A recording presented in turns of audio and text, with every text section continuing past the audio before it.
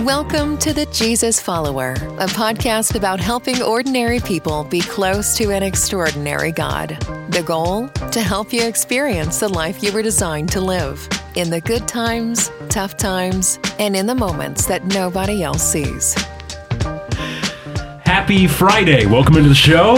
Hello, Daniel. Hello, Andrew, and hello, everyone. Hope you've had a great week in the Lord, ready to be back at it here on the Jesus Follower today. The sponsor of today's show is Fairfield Coffee. No, it's not, but we wish it was. If anybody's watching, it's a local coffee shop we have in Fairfield, Ohio, and we are blessed. But we do hope they lengthen their hours again. I know they're looking for workers, but that they're closing at 4 now instead of 6 p.m. And that time's prime coffee time. We really struggle with this. Today. This is a struggle. It's a struggle spiritually. But, spiritually. We're excited for today's show. Today we're getting into the subject that everybody loves talking about, the Southern Baptist Convention, denominational structure, organization, all of that. It's what we live for on the Jesus Follower. No, it's not. But Lauren and I, my wife, are going to New Orleans this week for our first Southern Baptist Convention. I was raised independent fundamental Baptist, went to another independent Baptist church during college, and this is my first go-around at Southern Baptist life, so we had the chance, and we thought, let's go out to the convention. So we want to preview that, at least by what we see from the outside today, because I'm by no means a subject matter expert, as you say, Daniel, but But yeah, it seems like there's some stuff that we'll get to discuss that kind of points to more discussion in the culture at large. Yeah, I think so. You know, we are sending Andrew and Lauren down there to fix all things Southern Baptist. So it's their first time, but a big task on their shoulders. I think they're ready for it, wouldn't you say? It's doable. Yeah, definitely. So there's a lot of things to discuss, a lot of things. You know, I've grown up in the Southern Baptist culture all my life, basically. I never really gotten into a whole lot of the convention setting type stuff. So it's kind of a newer concept to me. I know components of it for sure and just kind of general makeup, but as far as the intricate workings, you know, it's always a learning. There's so much to learn about so many different things. So I'm sure as we've been kind of researching, we've just been hearing things in the news, finding out some things about what's going on and what could be happening. It's very interesting. So it is. Let's start. I know there's a lot of confusion, at least there has been in my mind up until this point in my life, but what is even denominations, we're not going to go that far out, but what is the Southern Baptist Convention? Why are we a part of it? And what does it mean? So Daniel, can you give us a brief, at least starting point, and I'll go from there, and I'm on their website. I'll cover whatever you don't hit. I'm word for word from the website. This is what, no, I'm kidding. It's a quiz. So, you know, the concept, the general concept is, I think, a good concept, you know, with the idea that different churches that believe similar things, believe the scriptures and try to live by and serve by the scripture.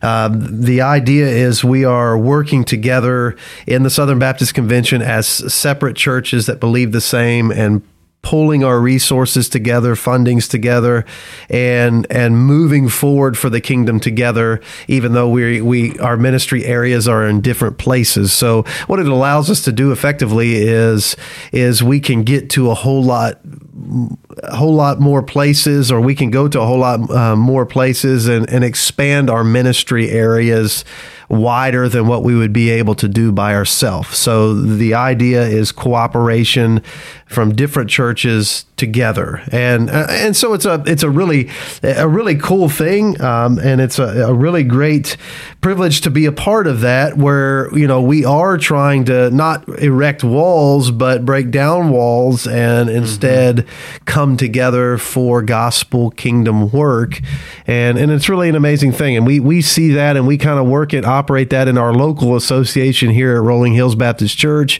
We work. They have things that help us out in ministry areas. So, like, you know, Andrew was just mentioning bouncy houses, for example. The association has bouncy house trailers, and we can get those and take them to the schools, or for for VBS or Red, White, Kaboom, which is another ministry we have, and we can use those to try to reach out to people and minister to people in the name of Jesus, and they're kind of shared in and amongst the association, the different folks, and it's just really cool. It's a really cool resource to have, and a really cool opportunity to serve together. I don't know if that gives us a kind of a beginning anyway. Yeah, for sure. And to talk about the associations, really, when we were between pastors, and Daniel wasn't the pastor yet, they were a huge help and resource. Oh gosh, what's his name? Steve Hopkins. Yeah. Preached a lot. He works for the state convention all the way near Columbus, and he took this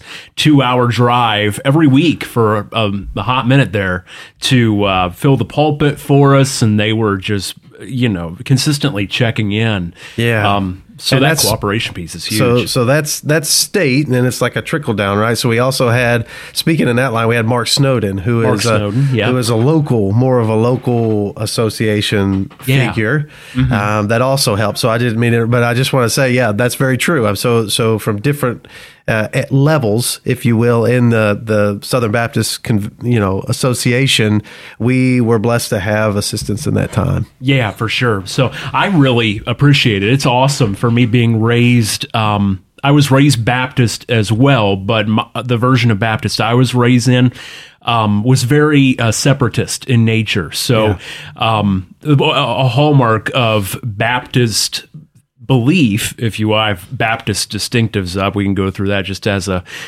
reminder of what we believe as Baptists, but a hallmark of that is the autonomy of the local church, that per the New Testament, that all churches don't fall under a hierarchy like the Catholic Church per se, right, of an ultimate church at the top, like the Pope at the top, and then trickle down to the church. And Presbyterians are the same way as well, to a different degree. But Baptists are different and my computer went off. That's good podcasting right there. But Baptists are different in that we believe that every church is or should be autonomous, their own governing body before God.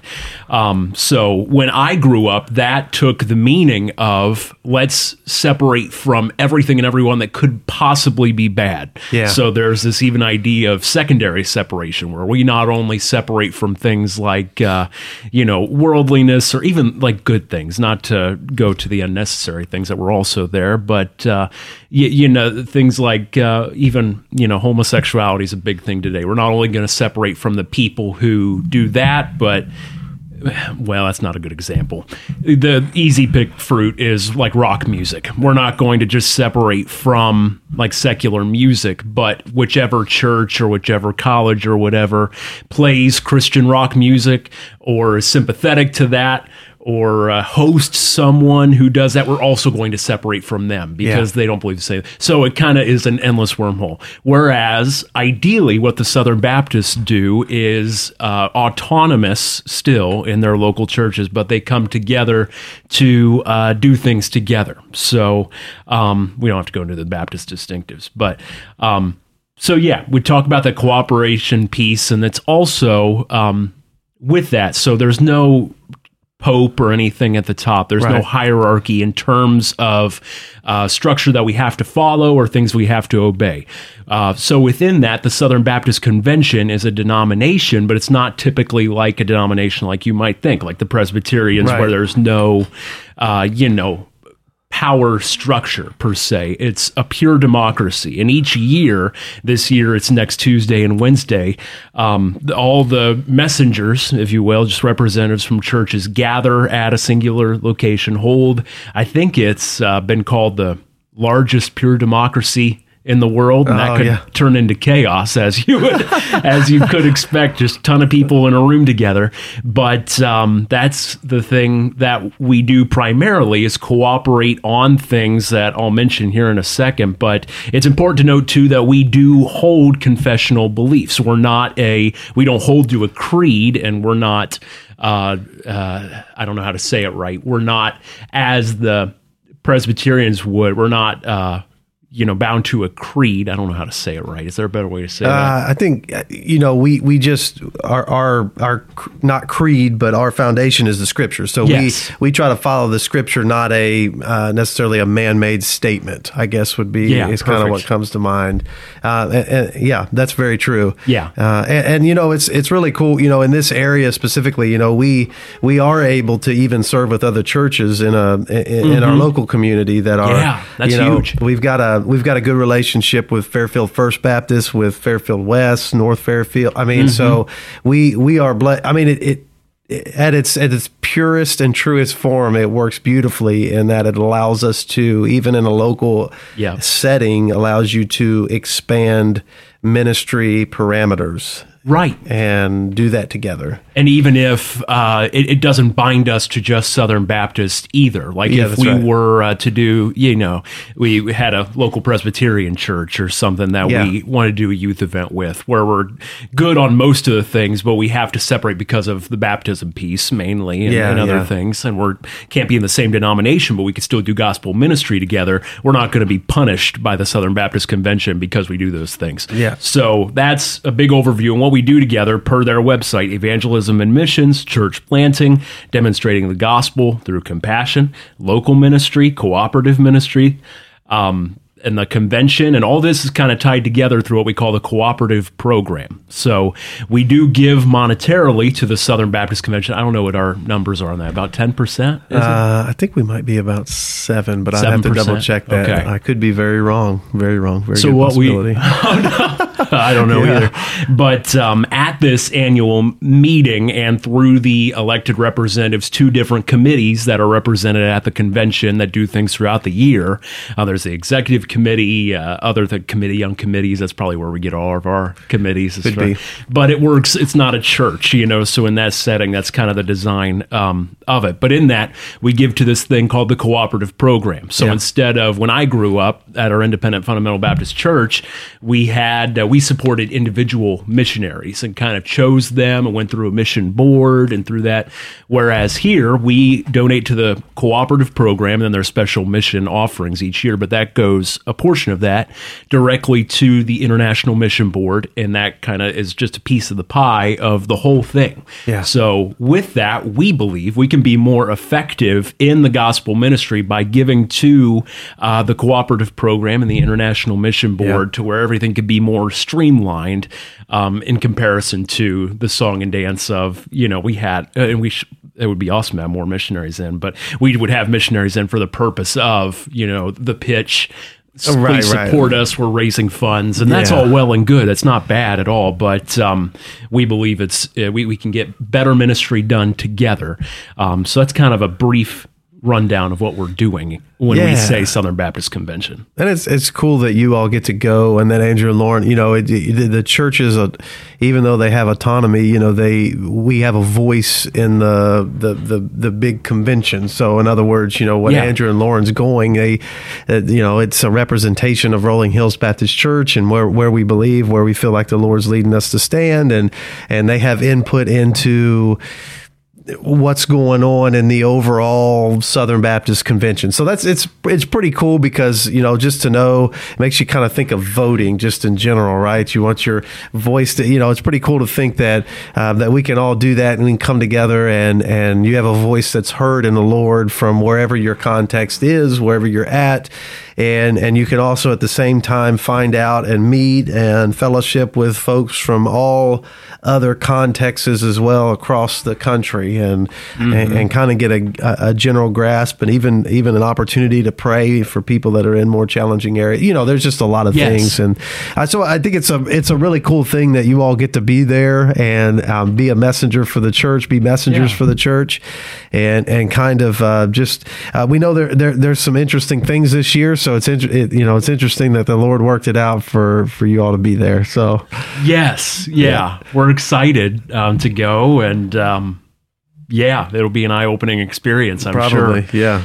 But we want to talk a little bit too about the convention itself, and with that, it seems like this year there's a lot of big decisions, big votes that are going to come to a head. So for all of our benefit, and again, we're I'm brand new to this, and it just seems there's a lot of context behind these issues. So I'll link to a lot of these things that I'm reading here in the show notes and the description of this video.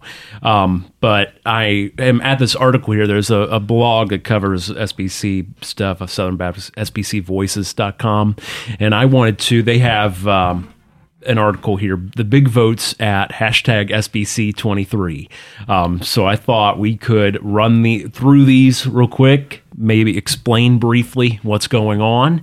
And that'll be the show today. And then next week we'll come to you from New Orleans and see how it all goes. But so for one, we are having an election of a president this year, and that happens every year. The president is a volunteer position. They don't get paid for it. Typically, it's a pastor of a church somewhere, and they'll be nominated. It's largely a ceremonial position, but there is some power with it. The president rather assigns people to some committees and really kind of determines the direction of how the committees go. So that's kind of the structure, if there is any. It's the president, and then there's the executive committee, which is kind of the main body that does a lot of the administrative work throughout the year. And then there's these other committees. Some are more influential and bigger than others, but and we'll get into that later a little bit. But the president is a pretty big deal. It's both a ceremonial head and he has some power. So last year, Bart Barber was elected president, and typically it's a tradition that a president will serve 2 years. So you get max of 2 years, and there's an election every year, but typically the year after they get elected, he'll run unopposed. But that is not the case this year. They're breaking tradition, and there is a challenger to Bart Barber named Mike Stone. He's a pastor in Georgia. I don't know if you all followed it. He ran in 2019 or 2020. No, 2019, because that didn't happen in 2020, COVID.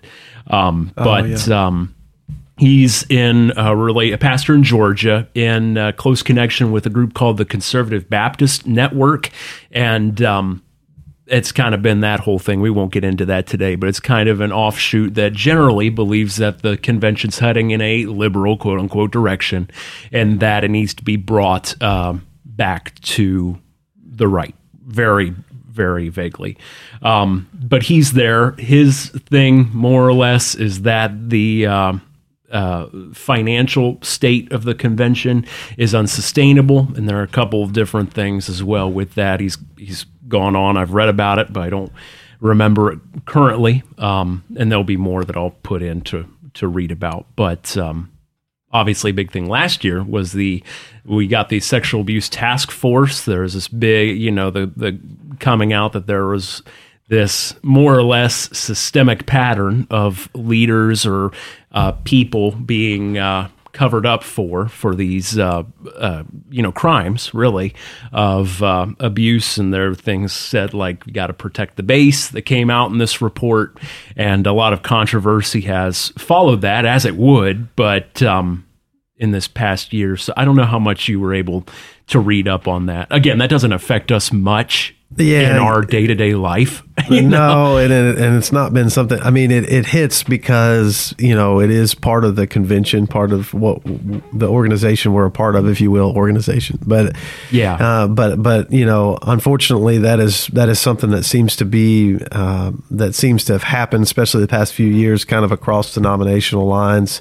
There's been some of these different things that's kind of popped up, and it is something that we definitely want to make sure that we obviously stay on top of and that we're responsible with to try to keep it from happening ever, obviously. And so it really doesn't, it's not really been here, thankfully, but I know, you just hear bits and pieces as it's going on, and you just kind of know generally what's going on. And, the general problem with it is obviously it's a universal, we know that it's a problem and it doesn't need to ever happen. So to jump on that is definitely the right response, I would say. Mm-hmm. And in this is just kind of a difference in how to attack it or tackle it, really. From what I've read, the main reason why Mike Stone accepted a nomination to run is that financially, there's been a lot of lawsuits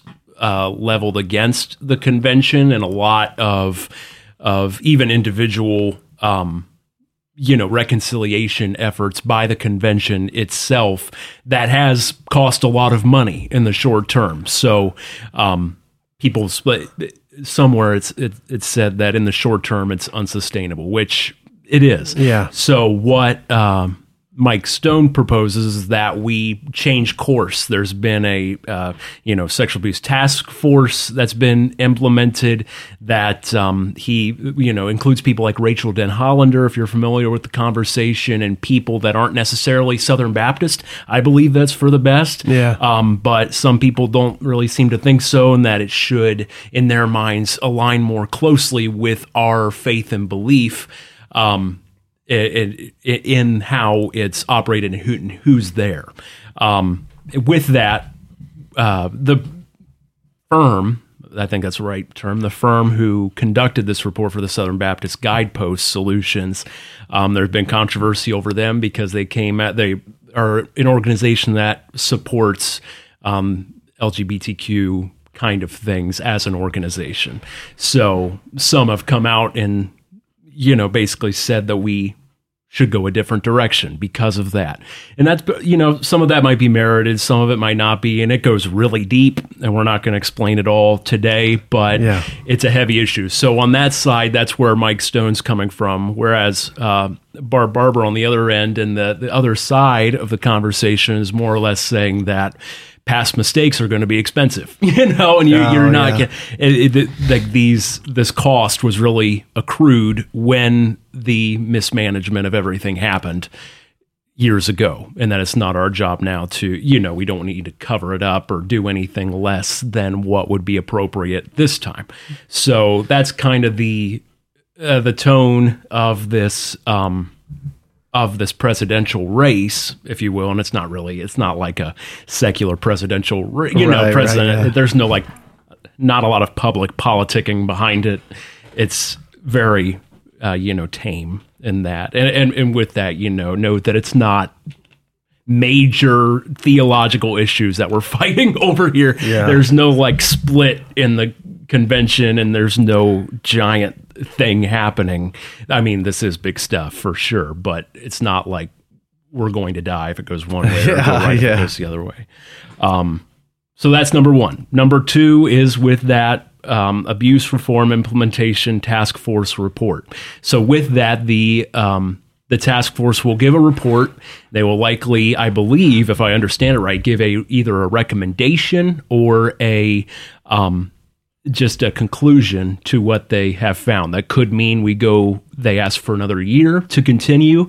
Another thing that's been discussed and proposed is to set up an oversight, more or less, website that will state the names of, even if someone was not convicted, but statute of limitations was up or whatever, if they were credibly accused is the language that they use. You would be put in this website to avoid going to another church, and out of shame or embarrassment, the previous church doesn't tell the new church what happened, which has happened over and over and over again. That's kind of the point of how this all came to be in the first place. Yeah. There's obviously sticky situations with that. What does credibly accused mean? Language is what we're going to get in. And what happens if, someone isn't credibly accused and they end up on the website? It's all a conversation, but that's another thing that's going down. Yeah. So a lot of, as you could imagine, probably when you have several different churches coming together, several different minds coming together, and interpretations, and the need for incredible clarity and verbiage and everything else is so important. And so, when you have all this coming together, trying to figure out, which is the best that everyone can agree on, or at least the large majority in the democracy setting can agree on, is sometimes not always an easy thing to be found, but things that need to be handled, need to be dealt with. and a willingness by different parties to deal with that, and hopefully always a godly way to try to come up with the best solutions to represent Christ the best that we can. Yeah.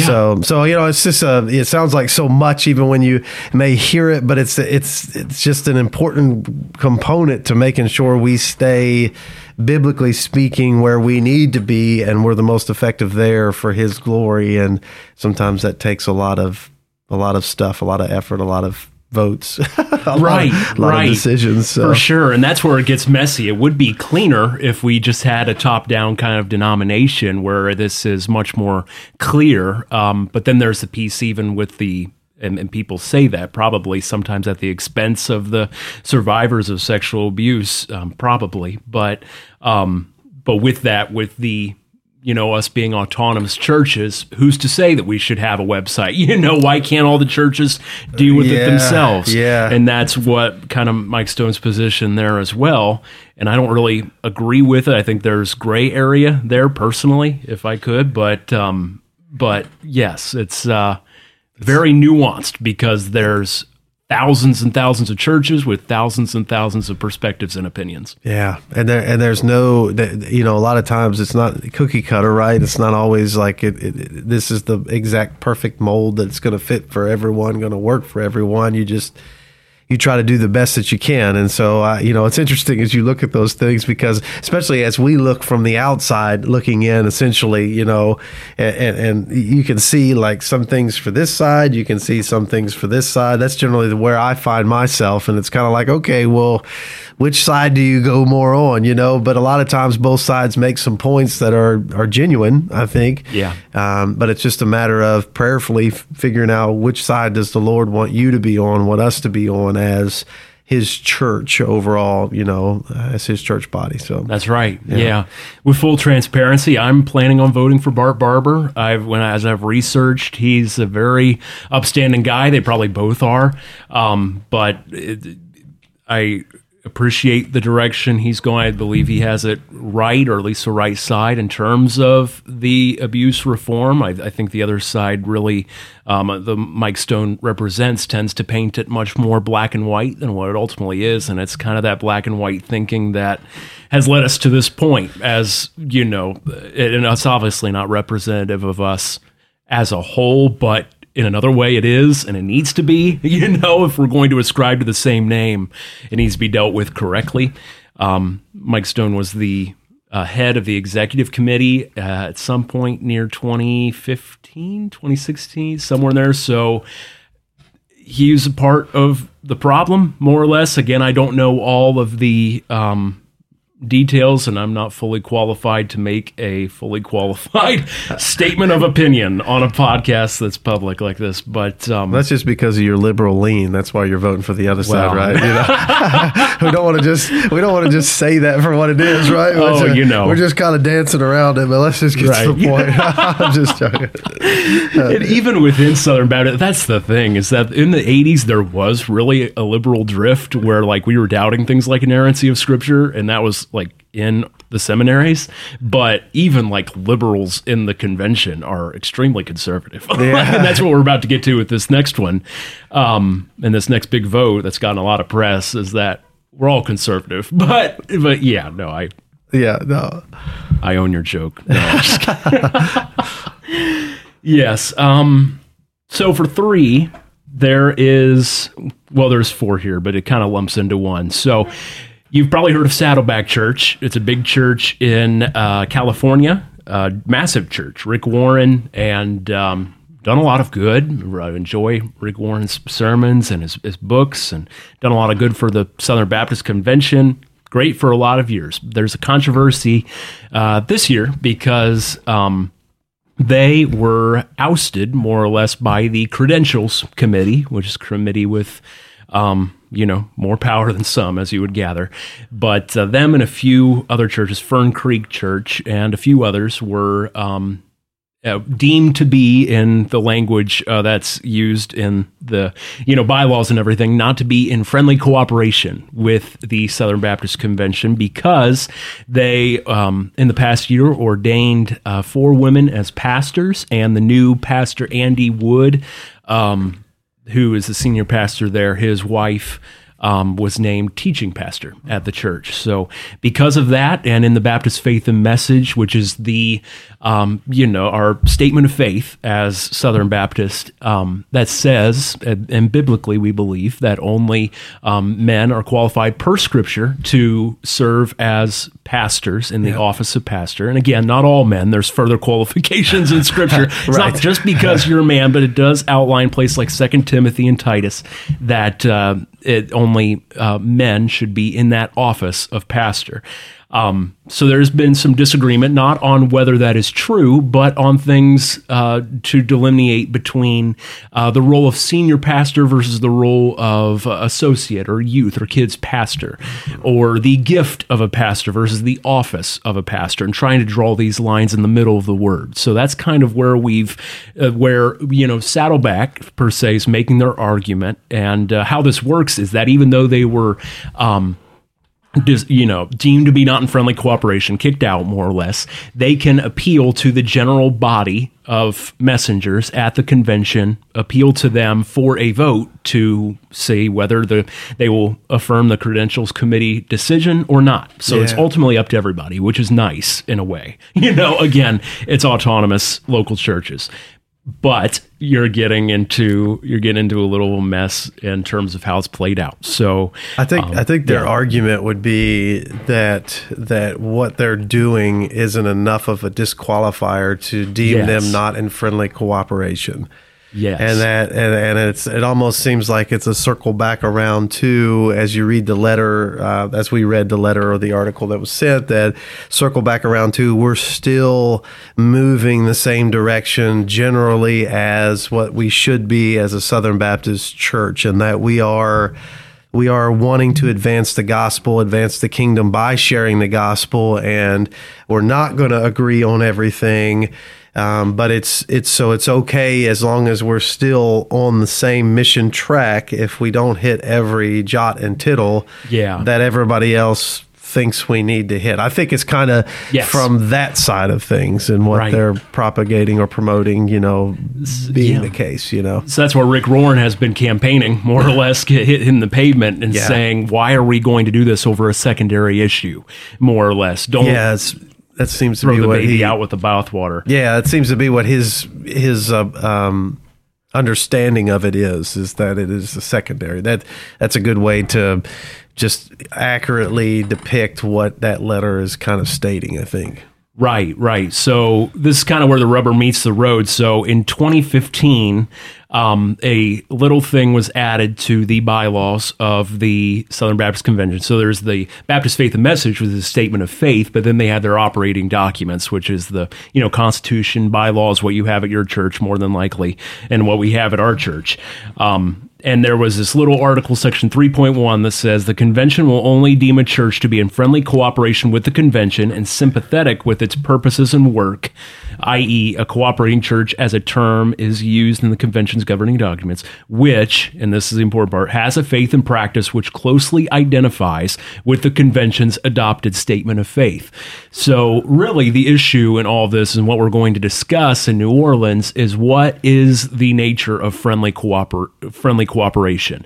Rick Warren would argue that Saddleback's still in friendly cooperation because they are complementarian, and they are complementarian, just not firmly complementarian, if you will. And we get that's a different discussion, but they would argue that they're still in full agreement with the Baptist Faith and Message. It's just a different, parsing of what that means. With the pastor, but the Credentials Committee and the, we're going to find out if the convention does, has deemed them to be not cooperating because they have women in the office of pastor. So now the question is what to do with that, for Saddleback, but in the deeper underlying issue organizationally is who's going to deal in the future with issues of cooperation. And I read this article. There's a couple of options. They could bring clarity to the Article 3.1, so to clarify what that means. You could leave it as is and let the Credentials Committee do their thing and then do the song and dance every year with whatever comes next, or the theological issue that will inevitably pop up next.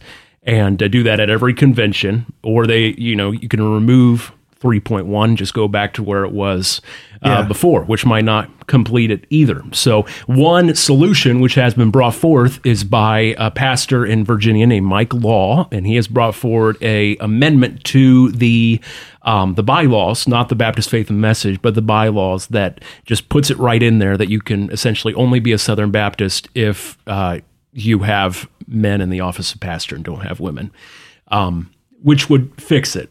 But there might be problems there with what the naysayers would, not naysayers, everybody's for it. It's a good amendment.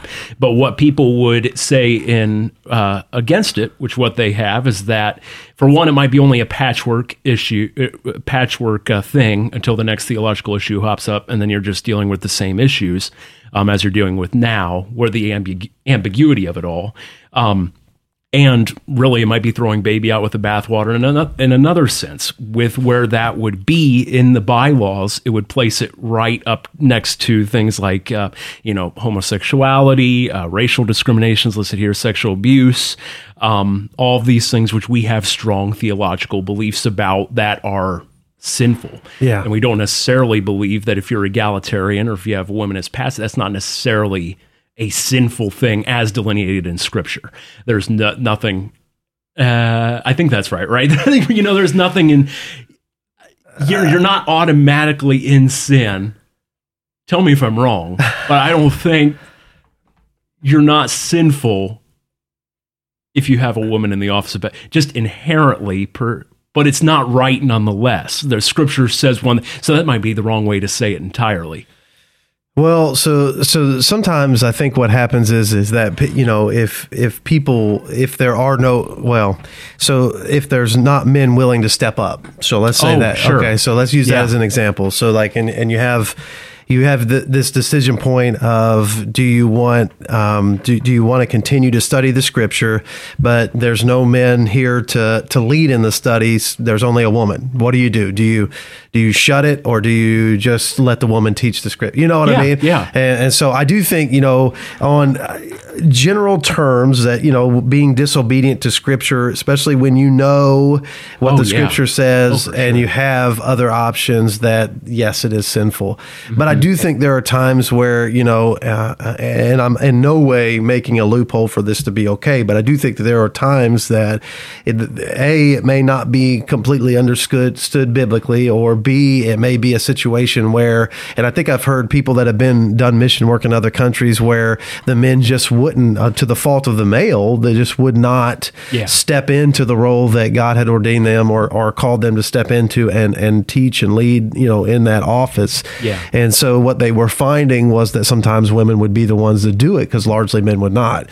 So, there are some scenarios, I think, where that may be the reality. Now, when it comes to somewhere like Saddleback, I would say that that's probably not the scenario we're looking at, since it is a kind of a mega church, like a very, very large church where there's probably a lot of option, and hopefully the scriptural study has been so much so that has been went over at some point or another. Yeah. But generally speaking, I think, and again, it's hard to account for but going against what the Bible puts down as the structure, I think, would be sinful.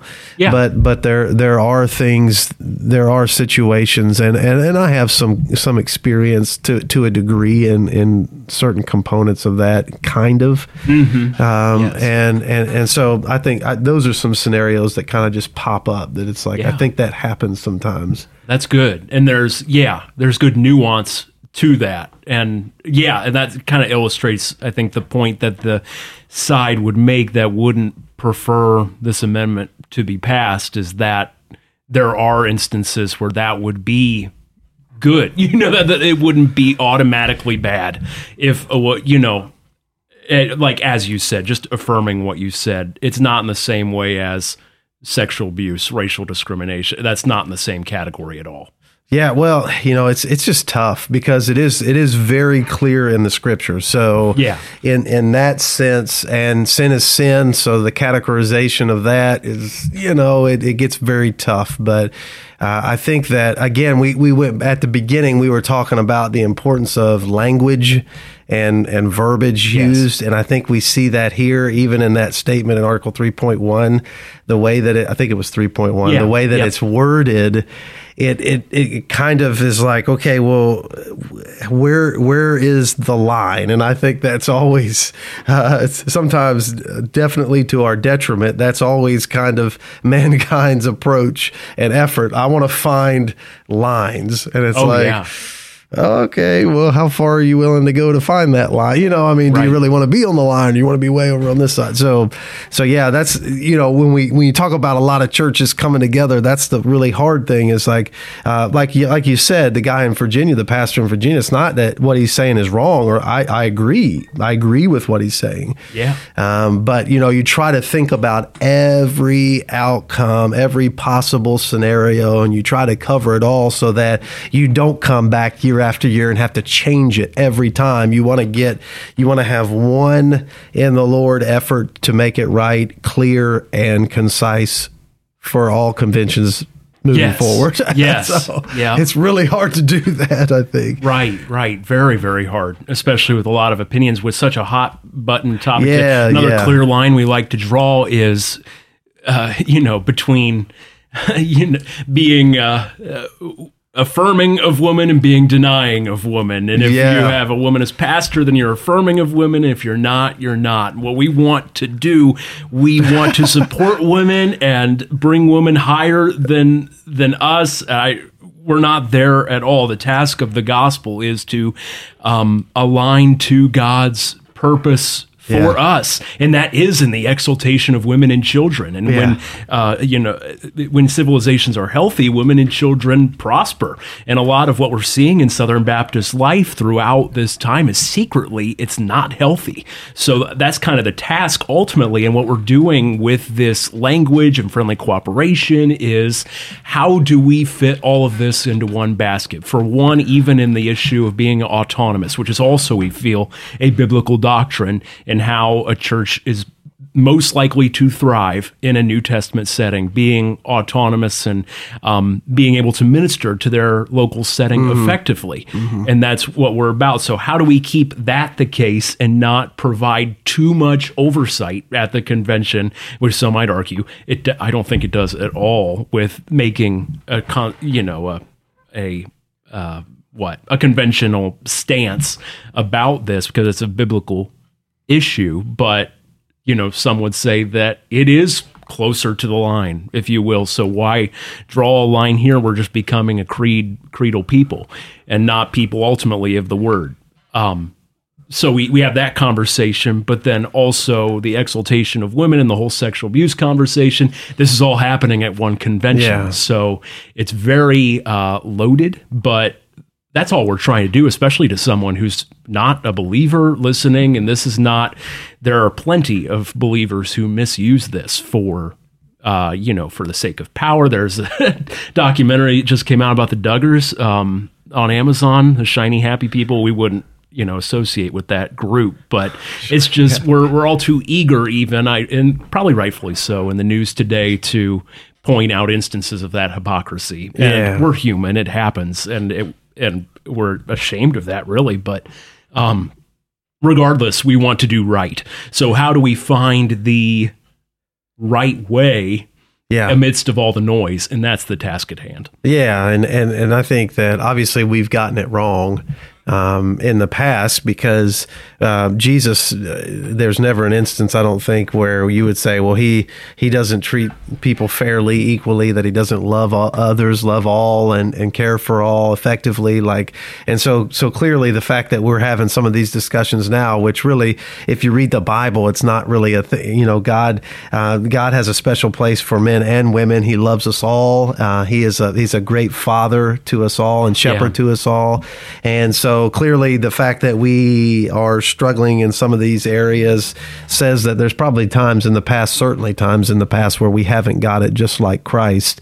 And so that's what, just as the Jesus Follower podcast indicates, that's what we strive for, is to do it like Christ, because when you do it like him, everything does fit in place exactly like it needs to in God's eyes. And so that's really the effort here. But it comes through sometimes a lot of labor and prayer, hopefully prayer being the primary, and labor and effort just to try to get and keep us, especially when you're talking about something as big as the Southern Baptist Convention, to keep us all in under the authority of the Scripture and in agreement with that, and allow us at the same time to serve together, to still pull our resources and still be outward focused on the same gospel, the same mission, the same purpose for his glory and for his kingdom. So that's right. Absolutely. So for full transparency, again, just for our people and, whoever might be watching, I'll be voting in accordance with the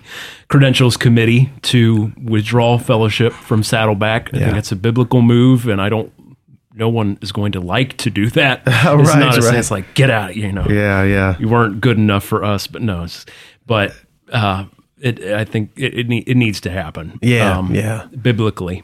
Yeah, and it's one of those things that there are preferences, and then there are biblical truths, and I think that's like what Andrew and I and Rolling Hills, we want to be able to make those distinctions. I mean, everybody has a plethora of preference, but the Bible is very clear on some issues, and the Bible is the authority. It's the absolute truth from the Word of God. And so we here always strive to side with the Word of God. I mean, we always want to do things God's way. We don't always, we fail and we don't always get it right, but that's where the effort is. And like you said, it's never something that you relish in the fact that, I'm going to stick it, and they can, but you just, when it comes to things that's so clear and concise in the Scripture, you just have to be willing to make those loving stands of truth. Part of living out the truth is having to do the hard things as well, and to take the stand on the side of God's word. So, anyway, that's not always easy. It's not at all, but that's what we desire to do, albeit imperfectly, for sure. But for sure, as God has given that to us, we want to follow Him. That's what it's all about. That's right. On this show. Yeah, that's just right. That's just on this show, right? No, right. Yeah. But we'll come to you on Monday. Rather, you'll preach on Sunday, but Monday with a sermon. Then after I upload that, Lauren and I are hitting the road, and we'll come to you from New Orleans on Wednesday and Friday. So looking forward to talking to you then. Yeah, y'all have a great rest of your week. We're still planted. Actually, we'll just be finishing up VBS tonight. And been a great week in the Lord. So we look forward to being back with you soon, and hope you have a great rest of your week as well. And we'll be with you next time.